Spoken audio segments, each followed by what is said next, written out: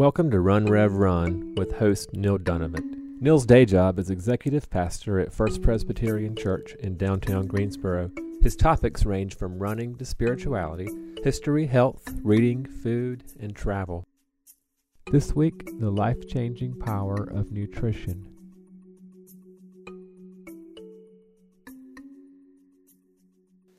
About 14 years ago, I moved to Greensboro in the summer of 2003. I think I weighed about 190, 195 pounds. I had a 36-inch waist. I was running. I considered myself athletic, but I wasn't eating well, and my pants were tight, and I was, frankly, overweight. So I started slowly eating less. I came up with this motto, eat your age, where you can't eat like you could when you were a teenager.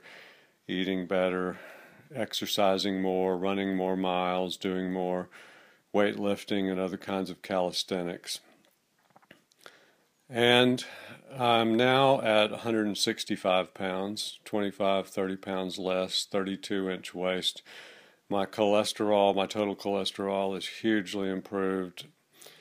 My blood pressure is better. My resting heart rate is 50 or below sometimes. And please excuse me if any of this sounds like bragging or arrogance. I'm just telling you what my experience has been. I have been fortunate that I haven't had any knee problems like a lot of runners do. I've never had plantar fasciitis. I've had a few problems that I have had to overcome, some calf muscle pulls and things like that, but I've been pretty fortunate. But also I do a lot of things to keep myself from getting injured running, like staying very thin and doing lots of squats and stomach crunches and things like that, stretching.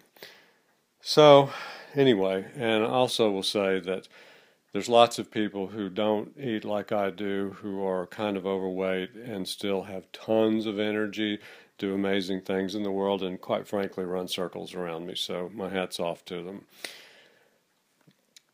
So fortunately, I have been able to increase my fitness as I've gotten older. I'm 60 and a half. I'll be 61 in November. My times that I can run in a 10K race have continued to go down rather than up as I've gotten older.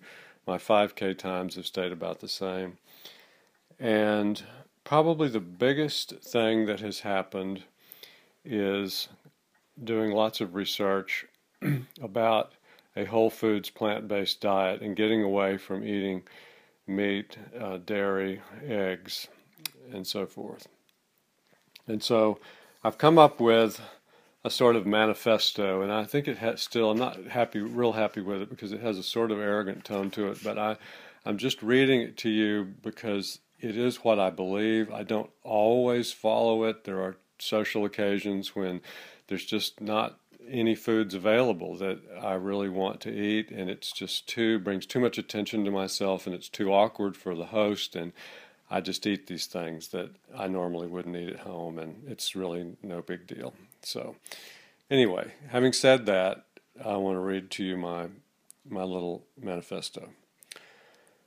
For reasons spiritual, physical, athletic, ethical, environmental, and commonsensical, I choose to keep my body lean and fit and concentrate on eating the healthiest foods available to me. There is overwhelming and indisputable scientific evidence that the healthiest foods for humans are vegetables, fruits, whole grains, nuts, seeds, and legumes. By legumes, I mean beans, chickpeas, lentils. There is overwhelming and indisputable scientific evidence that meat, poultry, fish, eggs, and dairy products are very harmful to human health and not at all necessary for meeting optimal nutritional needs. I protest the cruel treatment of living beings in the industrial production of meat, poultry, fish, eggs, and dairy products, and protest the extreme harm done to the earth caused by these industries. I am convinced by scientific evidence that our planet and its inhabitants become much healthier as more and more people quit consuming meat, poultry, fish, eggs, and dairy products and instead eat organically produced fruits, vegetables, whole grains, nuts, seeds, and legumes. Through minimal personal discipline, time, and easily accessible culinary research, i.e. tons of good websites on the web for free, lots of recipes, I have been able to eliminate these unhealthy foods from my diet and replace them with foods even more appealing, delicious, and easy to prepare. Personally, I feel better, look better, stay healthier, and have more energy when I am lean, exercise vigorously, and eat a whole food, plant-based diet. Here's just a few major inspirations and information for those of you who may want to dig into this. You got to give yourself lots of time. It takes a while to read these books and to really understand what's going on, to see the truth of it.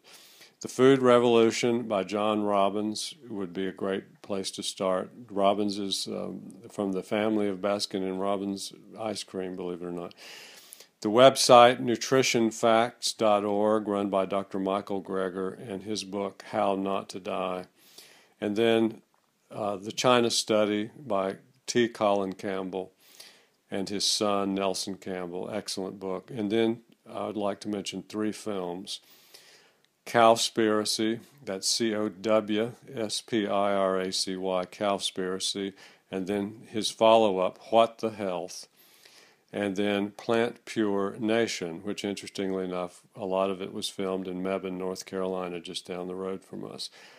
I think if you read those, at least one of those books, or even watch just one of those documentaries, you will learn a great deal, and it may inspire you to make some changes in your own life.